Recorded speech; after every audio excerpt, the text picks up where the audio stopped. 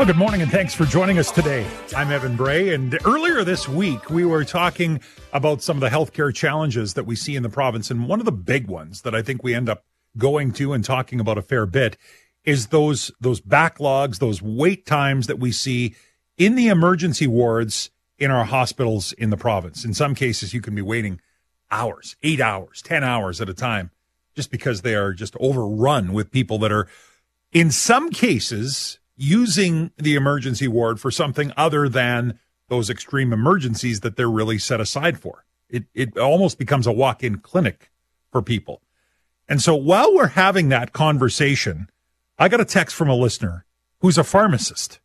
And she said, don't forget, Evan, that hospitals and walk-in clinics are busy right now, but thankfully we have great pharmacists in the province who are able to help with a lot of common ailments that we deal with. I thought, boy, that's a good reminder.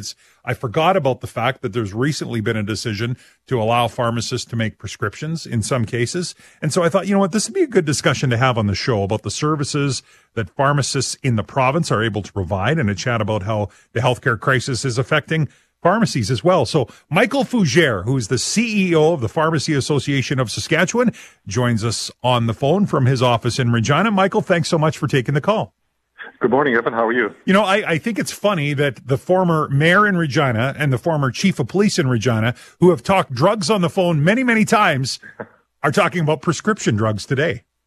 Who would have thought, eh? Who would have thought? That's right. So, in the context of the busy emergency wards that we have, pharmacies are an alternative. Can you talk a little bit about the medical services that are what I would call included under the scope of practice for pharmacists? Sure, appreciate this. So pharmacists definitely are underutilized, and the call you had a few days ago really said it very, very well here. We have the expertise to manage medications. There's over 20 minor health issues that we deal with all the time that pharmacists prescribe. And these can be anything from bladder infections to shingles, pink eye, cold sores, prescriptions for contraception and smoking cessation are part of those as well. But we can manage the medication for you. We can review the medication, identify issues, and provide solutions or recommendations, and how the interaction between drugs can affect you and the drug dosage, as well as how to modify those medications in certain cases as well. So we have, over 400 pharmacists and 100 communities around the province. And many of these small locations don't have a physician or a clinic at all. So the first point of contact for the healthcare system is the pharmacist, and they want to help and they can help. And there's a changing of the scope of practice, and the province has. We're pretty thankful for this to be happening, that they're allowing what's called level 1 prescribing. That just allows the pharmacist to be involved with some medication adjustments from a physician. But it's limited in scope. I was just going to say, I'm curious, Michael, to know, there is a limited number of things that pharmacists can prescribe for. Is there somewhere we can go to actually see the list, just so that people understand prior to going in whether or not they're going to be helped by a pharmacist? They can go to our website for sure. That's saspharmacist.ca, or they can go to the regulator, which is the Saskatchewan College of Professional Pharmacy. They have a list as well. But on our website, we have a list of all the minor health issues that we can deal with that we're allowed to do. But again, we have the capacity to alleviate some of these minor issues that are clogging up emergency wards and doctors' offices, so doctors can get back and deal with the more serious issues themselves. I mean, potentially this could be a lot of work if everyone in the province understood how pharmacists could help them and the issues that they may not need to go to a hospital for. That could be a lot of work. Is that business that pharmacies are wanting? Oh, absolutely. They're trained to do this work, and they want to do this work. They like any other healthcare professional, care about their patients, and what they're concerned about is really the access to healthcare the patients are not seeing now.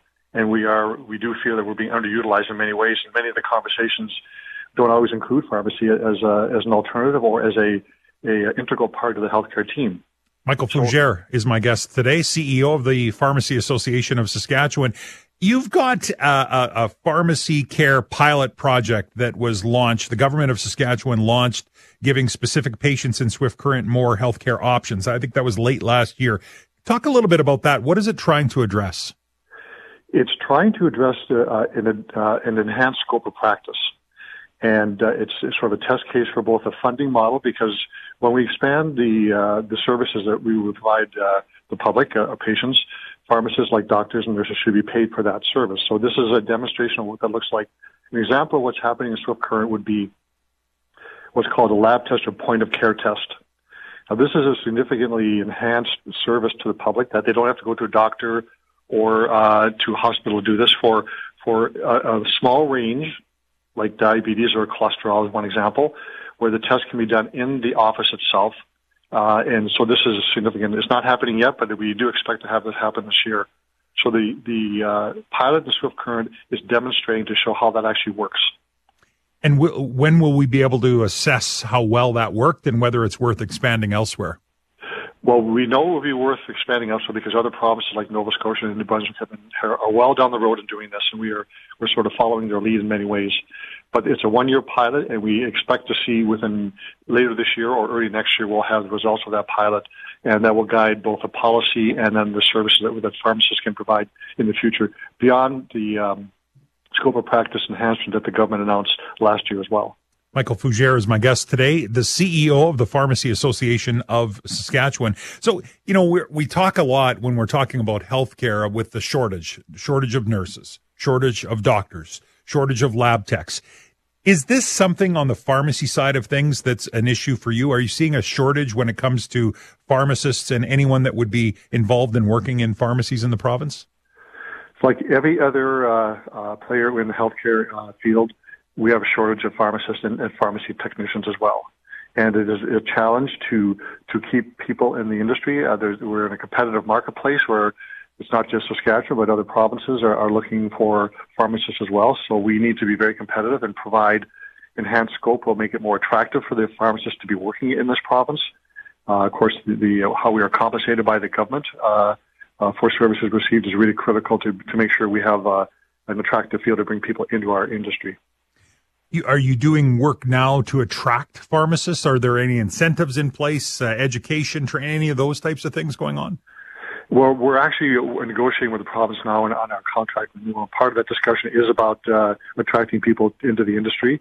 We work with the Canadian Pharmacy Association as well on a national level about how we can do that as well. So these are constant conversations we have with the Ministry of Health about how we can provide a better environment for pharmacists to be practicing here. So before I let you go, just a couple of things I wanted to touch on. One of them, I saw you recently launched a campaign, I think it was in the fall, to encourage people to hand over expired, unused prescription drugs. Just a safety thing, making sure that those drugs don't fall into the wrong hands. Is that the whole idea? That's exactly what it is. It's the second year of the program, and we were able to increase the amount of medication that was dropped off to pharmacies by about 18 or 19% last year. We're doing it again this year. So it's all about public safety, getting unused and unwanted medication out of the wrong hands, and so people don't get hurt or have something else happen to them. Because we do know from putting my old hat on, the theft of prescription drugs being misused or used in the wrong way is a problem in the province. It has serious health side effects, and of course can cause death for sure if they're used in the combination or in the wrong way. So is it as simple as people just, if they have expired drugs, showing up and turning them over to a pharmacist? So all you got to do is just peel your name off a label and bring it to your pharmacist, and they will dispose of them for you. They've been doing this for quite a while, but we have this agreement with the province, a 1-year funding agreement to do this again. And so again, it just simply is reminding people they can just simply drop them out to the pharmacist and they'll get rid of them for you. Pharmacy Association of Saskatchewan advocacy work for pharmacies and pharmacists all over the province. CEO Michael Fougere is my guest today. Before I let you go, Michael, what are some of the things on your to-do list? What are the top issues that you and your association are working on with the province right now?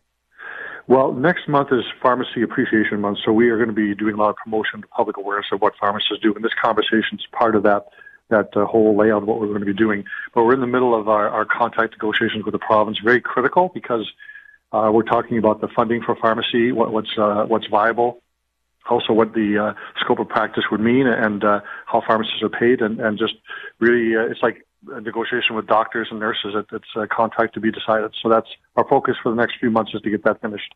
Good stuff. Well, I look forward to talking to you again. Appreciate you taking the time to join us today. Thank you, Evan, very much. Have a great day. Michael Fougere, the CEO of the Pharmacy Association of Saskatchewan. And again, not a bad idea if you are in need of a prescription, maybe if it's just a refill or a renewal of a prescription. In some cases, you won't have to go back to the doctor. Check the website, the Pharmacy Association of Saskatchewan. There's a list there of all of the different ailments or conditions that pharmacists can prescribe for. With this expanded scope of practice for pharmacists, it's an alternative, and it's a way to hopefully triage people away from those very busy emergency wards in our hospitals and go right to the corner pharmacy to have your needs met. You're listening to 980 CJME and 650 CKOM. Making our way through a break for students in the province. It is the February break, and so no school this week. And despite the fact there's been no school, we have heard from the Saskatchewan Teachers Federation a couple of times. They did a news conference yesterday where they shared some information and some stories about school violence. And teachers, of course, calling school violence a symptom of an underfunded education system. Man, did you follow these stories that some of these teachers told? Shelby, who is a teacher in the province, talked about violence that led to her having a concussion, a broken nose, and multiple bruises. Roman, who is a retired school teacher, he went back to substitute at his local high school, sustained a broken jaw after being attacked by a student. He was confronting them about running in the hallway. He ended up with a broken jaw. He said he began pummeling me, striking me in the head, in the jaw several times. His jaw was broken in several places. He had a compound fracture resulting in his jaw being clamped shut for a month while the bones healed.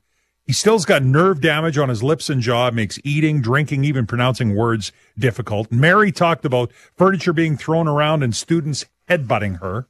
And as I was listening to this, and this is where the dirty laundry part of this comes in, because my wife will probably not be jumping up and down about the fact that I'm telling this story, but we ended up having quite the discussion over this last night because Jody's a teacher and has taught for 22 years.